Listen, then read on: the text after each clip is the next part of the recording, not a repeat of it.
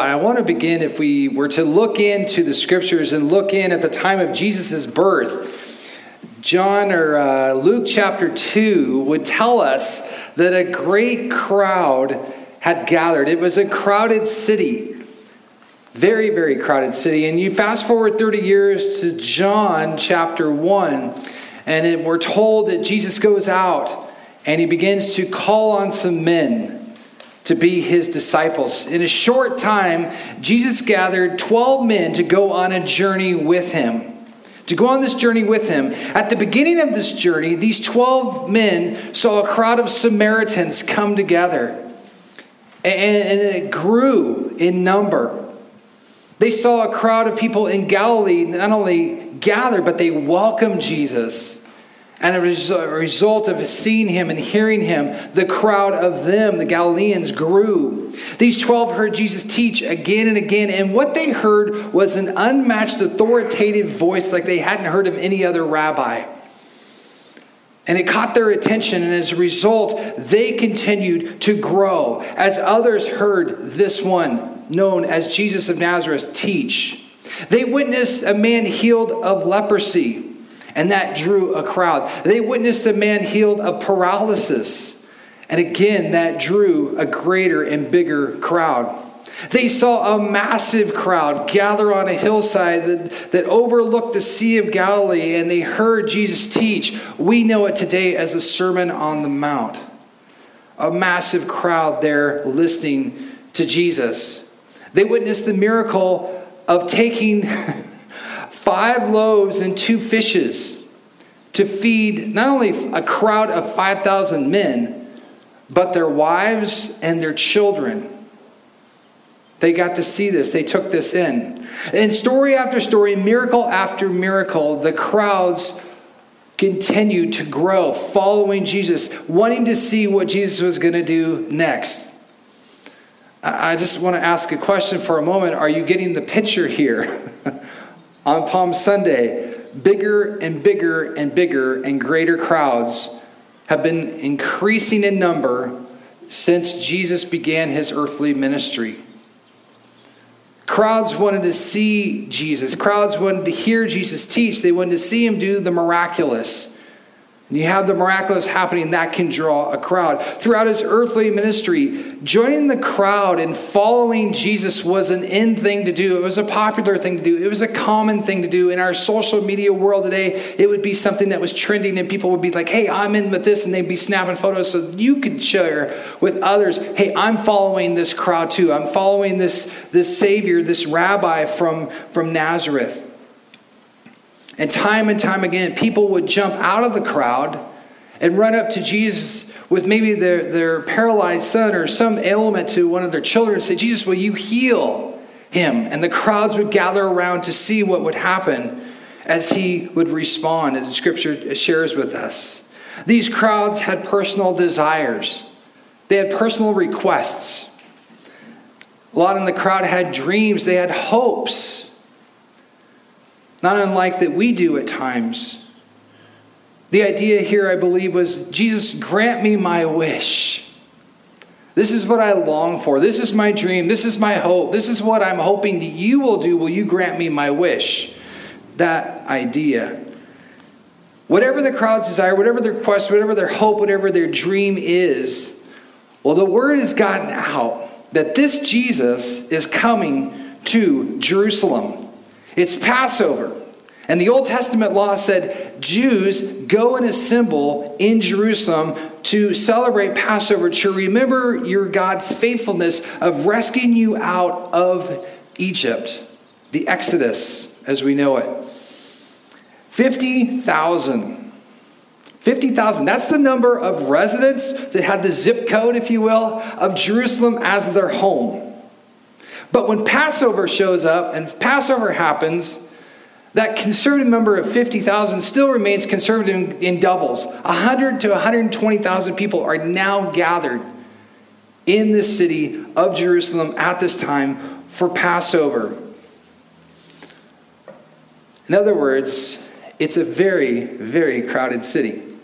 It's a crowded city. John chapter 12 verses 1 and 2 says, 6 days before the Passover, Jesus therefore came to Bethany, that's where he is at this moment, where Lazarus was, whom Jesus had raised from the dead. So they gave a dinner for him there. Martha served, and Lazarus was one of those reclining with him at the table. Guess what? This is going to draw a crowd. This is going to draw a crowd. This isn't my idea. This is what John records in verse 9 of chapter 12. John writes, when the large crowd of the Jews learned that Jesus was there in Bethany with Lazarus, they came not only to account of him, Jesus, but also to see Lazarus, whom he had raised from the dead. Again, let me ask the question, are you getting the picture? Crowds are growing. Crowds are getting bigger. Crowds are coming to see Jesus and Lazarus too. Let's see what he has to say. Let's see this thing that we've heard. So it's Passover. It's Lazarus. It's Jesus. They draw a crowd. You put them all together and it becomes a large, gigantic crowd. And this is the setting that brings us to what we know today as Palm Sunday. Palm Sunday. In fact, if you have your Bible, let's go to John's account. Thank you, Warren, for reading that to us. But now is your opportunity to open up your Bible to John chapter 12. If you have a Bible, I encourage you to open it now. We're going to look at a few verses here from John's account of the triumphal entry. John chapter 12. John chapter 12. We're going to look at verses 12 to 19 this morning. I'm reading from the English Standard Version. It begins this way. The next day, the large crowd that had come to the feast, that's Passover, heard that Jesus was coming to Jerusalem. So they took branches of palm trees and went out to meet him, crying out, Hosanna! Blessed is he who comes in the name of the Lord, even the King of Israel. And Jesus found a young donkey and sat on it, just as it is written, Fear not, daughter of Zion. Behold, your king is coming, sitting on a donkey's colt. His disciples did not understand these things at first. When Jesus was glorified, then they remembered what these things had been written about him and had been done to him. The crowd that had been with him when he called Lazarus out of the tomb and raised him from the dead continued to bear witness. The reason why the crowd went to meet him was that they heard that he had done this sign. Meet Jesus, because he'd done this sign of raising Lazarus from the dead. Verse 19, so the Pharisees said to one another, you see that you are gaining nothing. Look, the world has gone after him. John's account of the triumphal entry. I put in your notes the other accounts, Matthew's account of Matthew 21, Mark's account of chapter 11, and then Luke's account in chapter 19. But this is John's account for Palm Sunday, and I want to submit to you, it's an abbreviated account. It's not as long as the other accounts, nor does it have the detail that the synoptic gospels of Matthew, Mark, and Luke have of this famous story. John's abbreviated account of the triumphal entry does have some uniqueness to it. It's the only one who dates this historic event happening on the Sunday before Passover. Hence why we have Palm Sunday, right? Makes sense?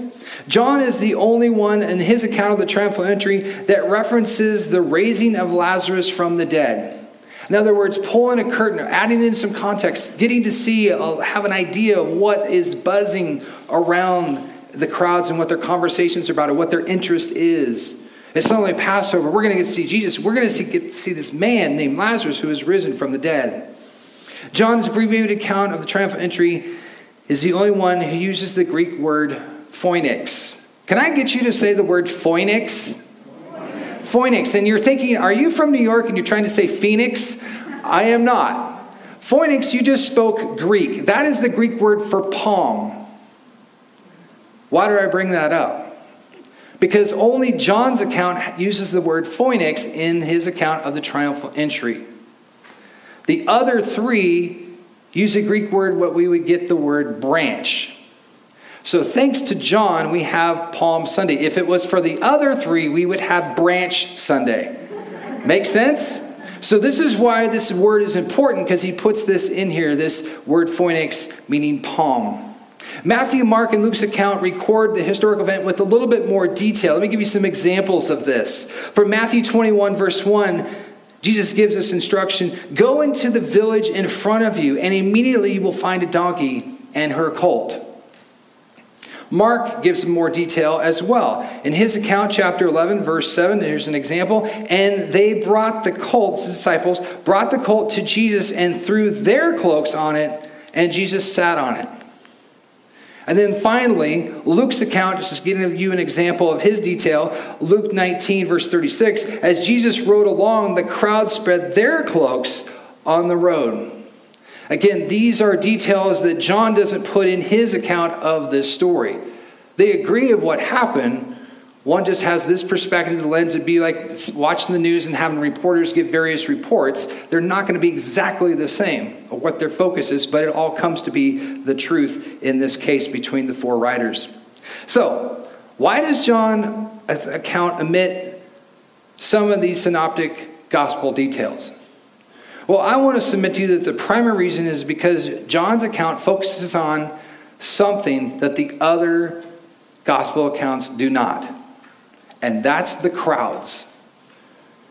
Remember I said a few moments ago, asked you a question a couple times, are you getting the picture here? Crowds. John's account focuses on the crowds. In fact, in the Greek word is auklos, the crowd. It's used 3 times in this account. We don't have that as in the other accounts. Where's the crowd being used? Where's this Greek word auklos for crowd being used? Verse 12 says that there was a large crowd.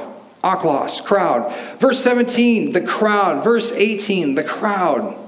Again, what John is trying to say in a shortened version, condensed version, not as many verses, is I want you to see something that the others aren't going to focus on. Not that they had a conversation, but he's saying, I want you to see what's going on with the crowds here. They're a huge factor in this story.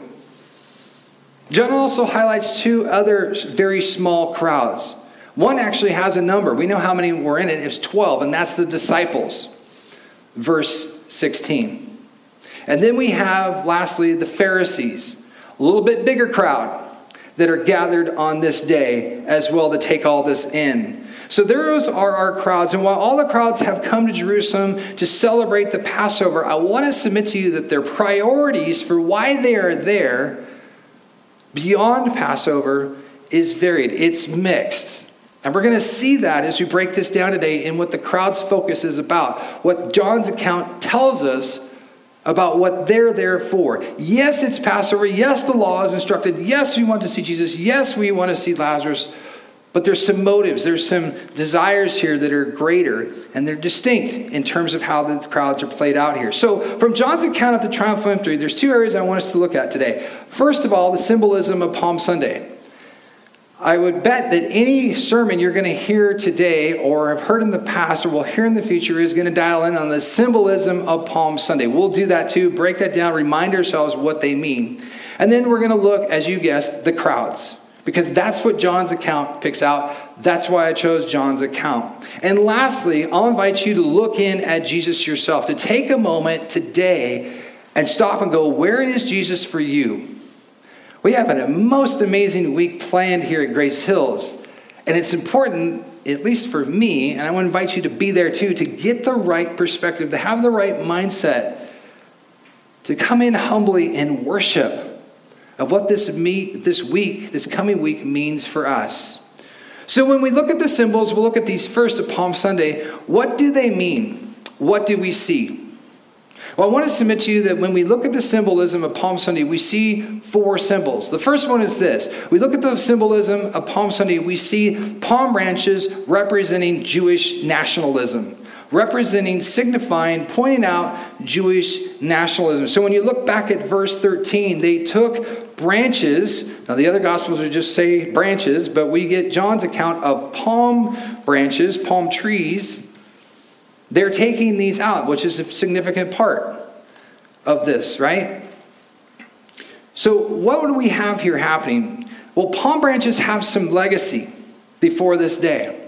Let me just give you 2 examples of that. Palm branches were used in celebration when the temple was rededicated back in the Maccabean era.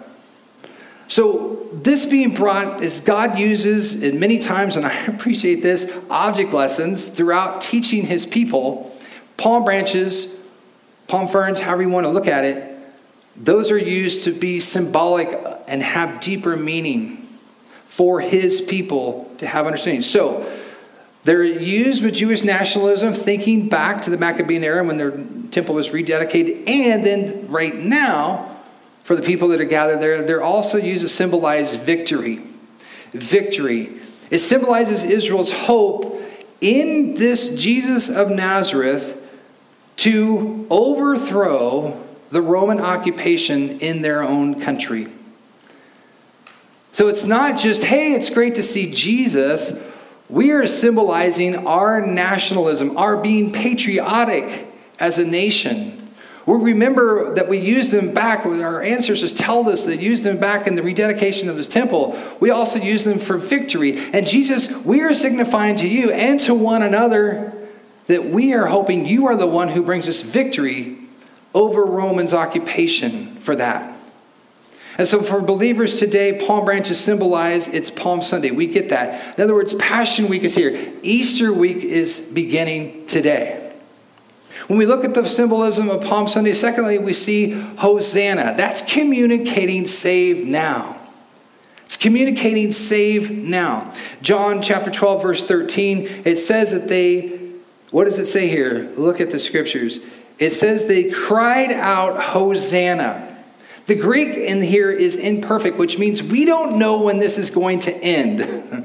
We see it recorded once, but crying out is this idea of Hosanna, Hosanna, Hosanna. It's continually going on throughout this time, this day as Jesus is there. We don't know when it's going to end. The crowd shouting is actually saying, blessed is he who comes in the name of the Lord. That's what's recorded here. Blessed is he who comes in the name of the Lord. That is actually taken and comes from Psalm 118, verse 26. That's what they're quoting there. That's what they're saying there. But here's what's interesting. What's not in Psalm 118, verse 26, is what's added here, and John records it. So look back at your text again. Hosanna, we understand that that's going on and on and on and on. Blessed is he who comes in the name of the Lord. And then this part, even the King of Israel. This is at an end. This is what they add to this. The crowd see Jesus on a mission as a national liberator, to liberate them from Roman occupation. Hence where they add this phrase, this stating this and crying this out as well. And I would agree, Jesus is on a mission. He is on a mission as this week begins, but it's a greater mission. It's a triumphal mission to bring salvation to lost sinners. You see, if Jesus had only been focusing on throwing off and overthrowing the Roman occupation, what will we have to worship today? What will we be celebrating today? So we have a reason to be grateful in worship and praise to our Heavenly Father for Jesus obeying his Father, fulfilling the mission his Father sent him to do, and going to the cross of Calvary and dying for our sins. What else do we see here with the symbolism of Palm Sunday? We see, thirdly, a donkey's colt, and that's representing peace. It's representing peace. John chapter 12, verses 14 and 15 reflect this donkey, and he's sitting on the colt of a donkey. And it's listed here and pulled out here for us to see. Jesus did not ride on a war horse on this day. He did not come with a sword in his hand. And he is certainly not right now going to be wearing a victor's crown, bringing victory that I'm going to overthrow Rome in our city. That's the characteristics of a military leader. So Jesus riding on a donkey's colt symbolizes that Jesus is bringing a future peace, not only to Israel, but to all people groups, all nations. Which is why we have missionaries that we support, because we want them to know the peace that passes understanding, to know Christ as their Savior. You notice the phrase, daughter of Zion. So fear not, daughter of Zion. This is a reference to the people living in Jerusalem. It's the children, if you will, the daughter of Zion, God's children that are living there. And finally, lastly, when we look at the symbolism of Palm Sunday, we see Jesus fulfilling prophecy. We see Jesus fulfilling prophecy. So John chapter 12, verses 14 and 15 is a fulfillment of Zechariah 9:9. Let me read that for you. Zechariah 9:9 says, "Rejoice greatly, O daughter of Zion. Shout aloud, Hosanna, O daughter of Jerusalem. Behold, your king is coming to you, righteous and having salvation." There's the greater mission. "Is he humble and mounted on a donkey, on a colt, the foal of a donkey." So Jesus is fulfilling prophecy. That's the symbolism of him doing this. Jesus is on a mission, but it's a greater mission. It's a triumphal mission, as I said, to bring salvation not just to a group of people, but to all people of all nations and all people groups, that if they place their trust in Christ for the work that he's going to do, as we're going to remember on Friday, and his resurrection, that we can have hope in Christ in this mission that he is on. The truth of the matter is this: no other king could take on such a mission but Jesus and Jesus alone. Which is why we worship him, which is why we focus on him. So when we as a crowd here in person look in at the symbols today, we can see them and we can understand what their meaning is. But how about the crowds? How about the crowds in this story? Again, the crowds are what we look at in John's gospel that he focuses on. So let's focus on them ourselves. When we look at the crowds of Palm Sunday, what do we see? What's going on here? When we look at the crowds of Palm Sunday, we see there's four people groups, if you will. Four groups of people. So let's look at them. First, when we look at the crowds of Palm Sunday, we see the visitors. They want Jesus, the miracle maker. They want Jesus, the miracle maker. If you look at verse 12 and verse 18, gives you a picture of this. So the visitors come from all over Israel for Passover. Some want to see Lazarus. They all want to see Jesus. And for some of them, this is where I mentioned earlier, some come with various priorities, motives, interests, focus. And in this case, these visitors are coming to say, hey, we've heard about this Jesus, the miracle maker. You could fill in your notes in miracle worker if you want to use that. I just use the miracle maker because it's like he's the one who makes this happen. We got to go see him. So the visitors come from all over Israel. Word is spread over the past 3 years that about this Jesus of Nazareth, who is the miracle maker. The crowd in verse 12 and verse 18 not only has come for Passover, they've come to see this miracle maker. And if we go into our world today and we look around over the last number of decades, I don't know about you, but occasionally I've turned into Christian television and I've seen something of a crowd in a stadium around the world, and you're thinking, what is that crowd there for? They're there because they believe there's a person who is, in essence, a miracle maker themselves. I don't know if you've ever been to one or seen them on TV or heard about Benny Hinn's Miracle Crusades. It's interesting what everyone would crowd in to gather, like, hey, you got to come see this. Healing can happen. And so in 2001, HBO sent a team and thought, let's go see if this really happens. If he's the miracle maker. And they found out that not all the miracles he could do was happening.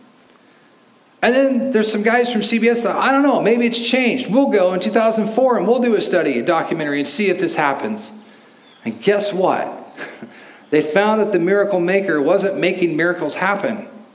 In fact, they found out that some of their leaders, some of their ushers, were telling people, for example, in a wheelchair, no, you can't go up on stage. We're not here to have you do that.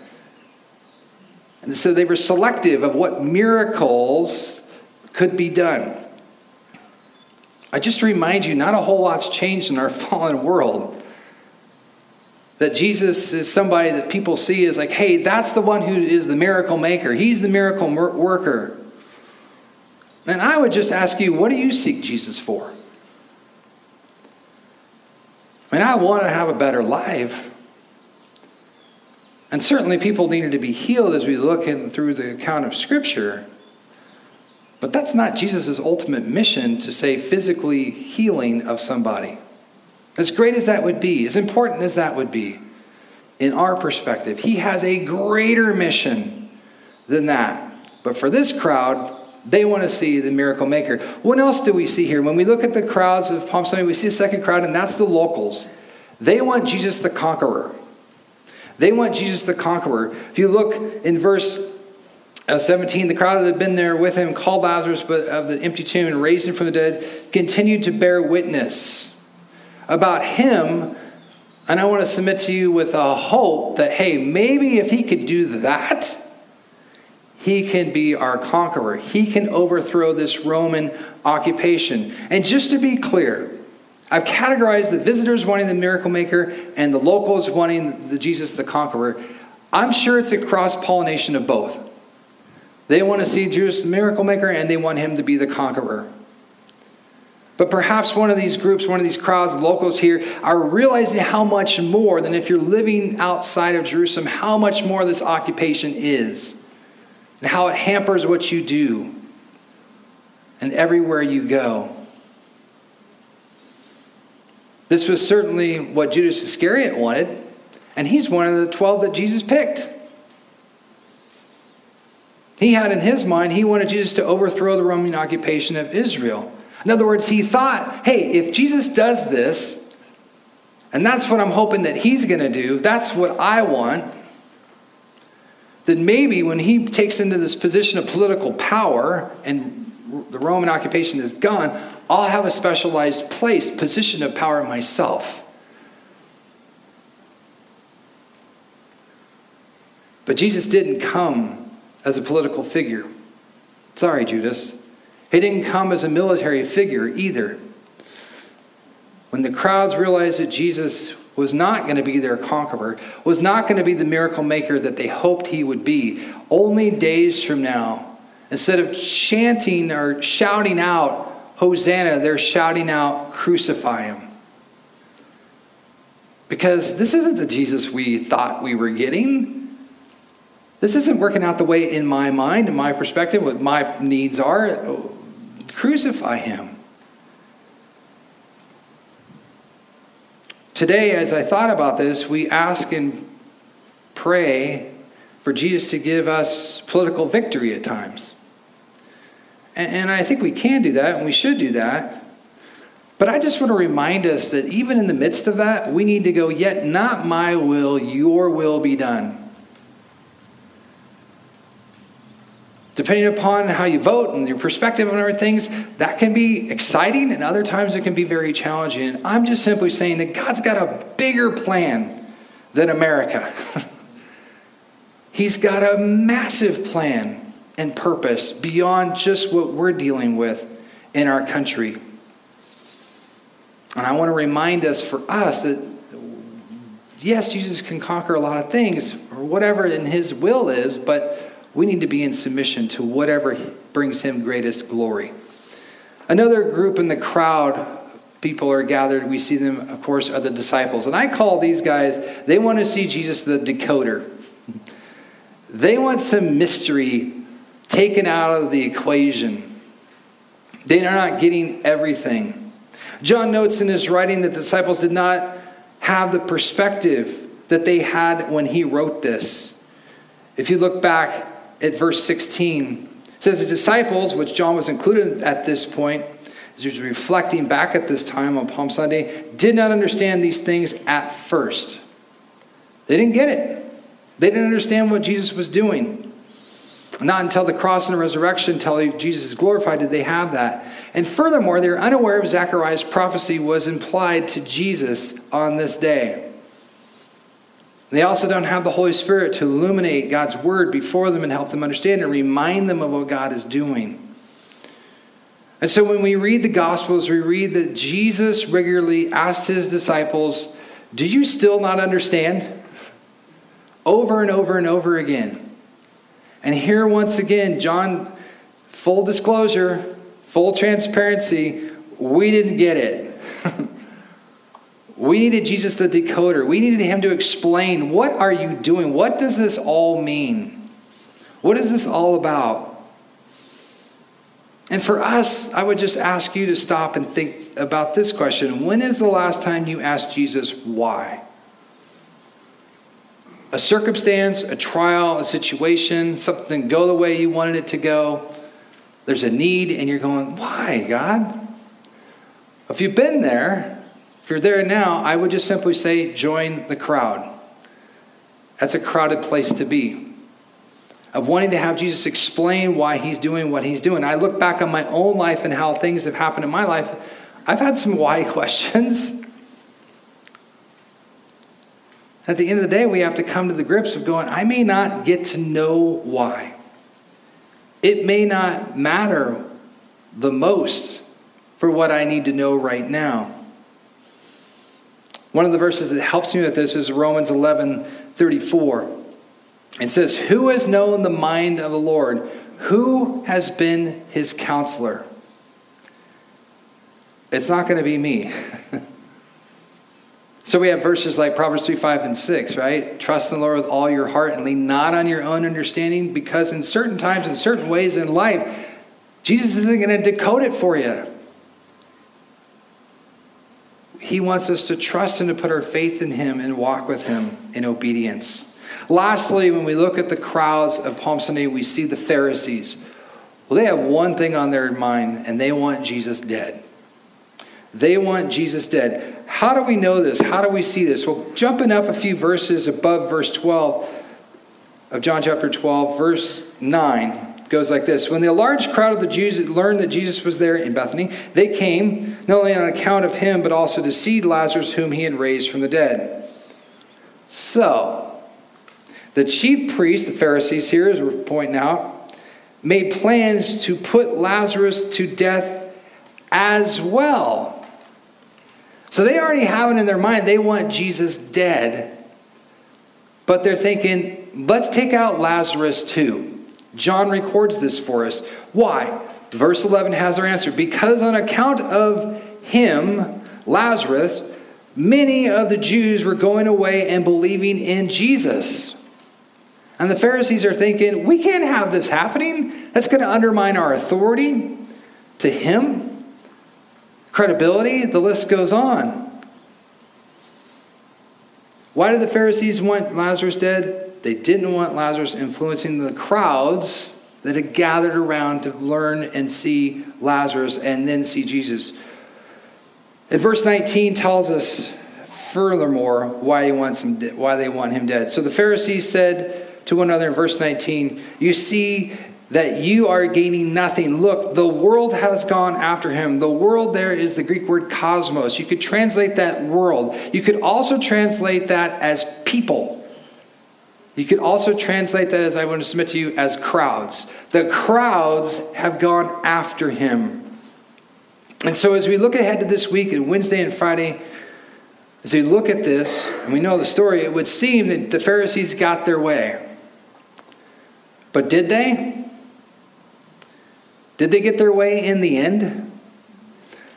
I see someone shaking their head no. Thank you for that you're listening. That's true. They did not. Well then, if that's the case, since Jesus rose from the dead and is coming again, then it's important for us to look in at Jesus. And I want to invite you to do that. When you look in at Jesus on Palm Sunday, is Jesus your King? That's King with a capital K. King with a capital K. Or is Jesus a small k king? What do I mean by that? In other words, Jesus, just be the miracle maker of my life, but let me rule the rest of it. Jesus, just be the conqueror of my problems in a situation that I don't like and I don't want this way, but I'll take care of everything else. Jesus, just be the decoder of this situation, this trial I'm going through, or what's going on so I can understand, but I'll figure out everything else. Small k, King Jesus. See, Palm Sunday reminds us that Jesus came in Jerusalem for a greater purpose and with greater meaning and with a greater reason. Jesus came as a king. That's king with a capital K. I ask, why must we get this fact today? Let this video answer that question. Watch.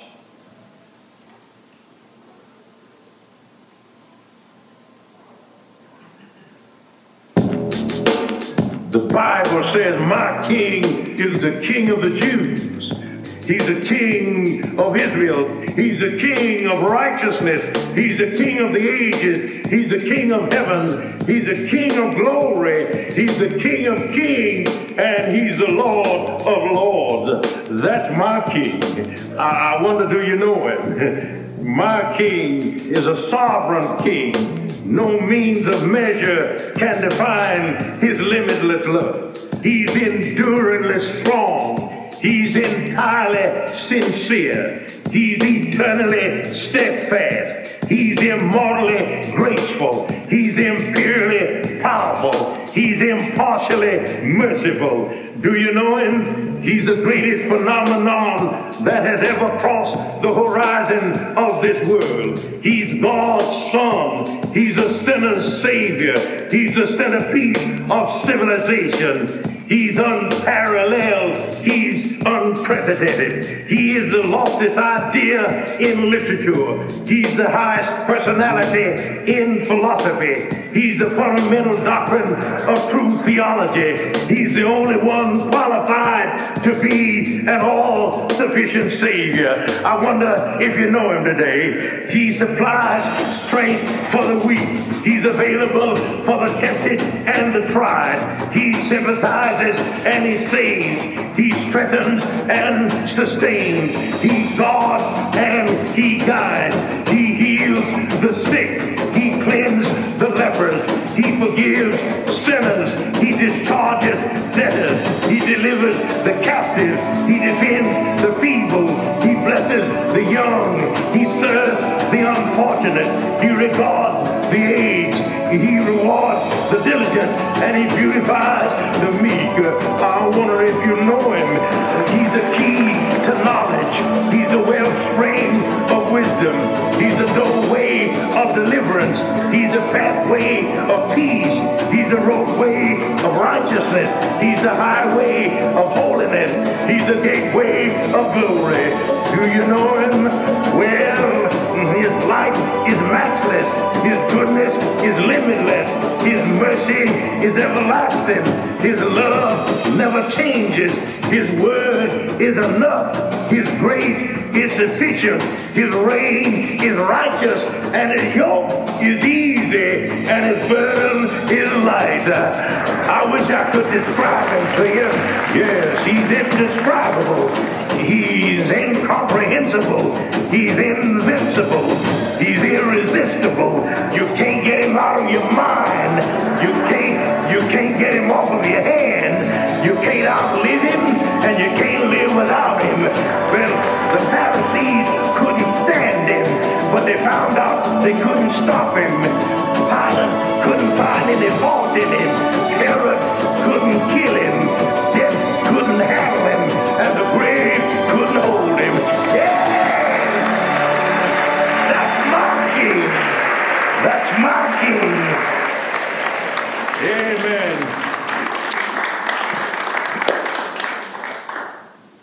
Lord Jesus, you are that king.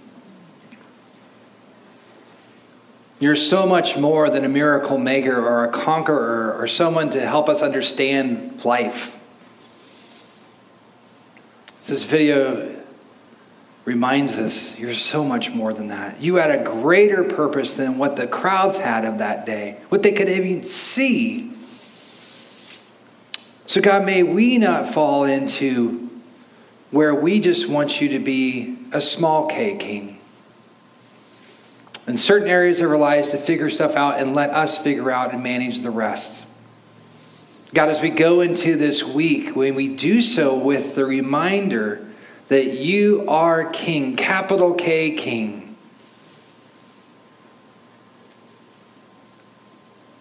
God, be exalted this week at Grace Hills in all that we do. Prepare our hearts and minds to worship you to honor you, to exalt you as the King you are.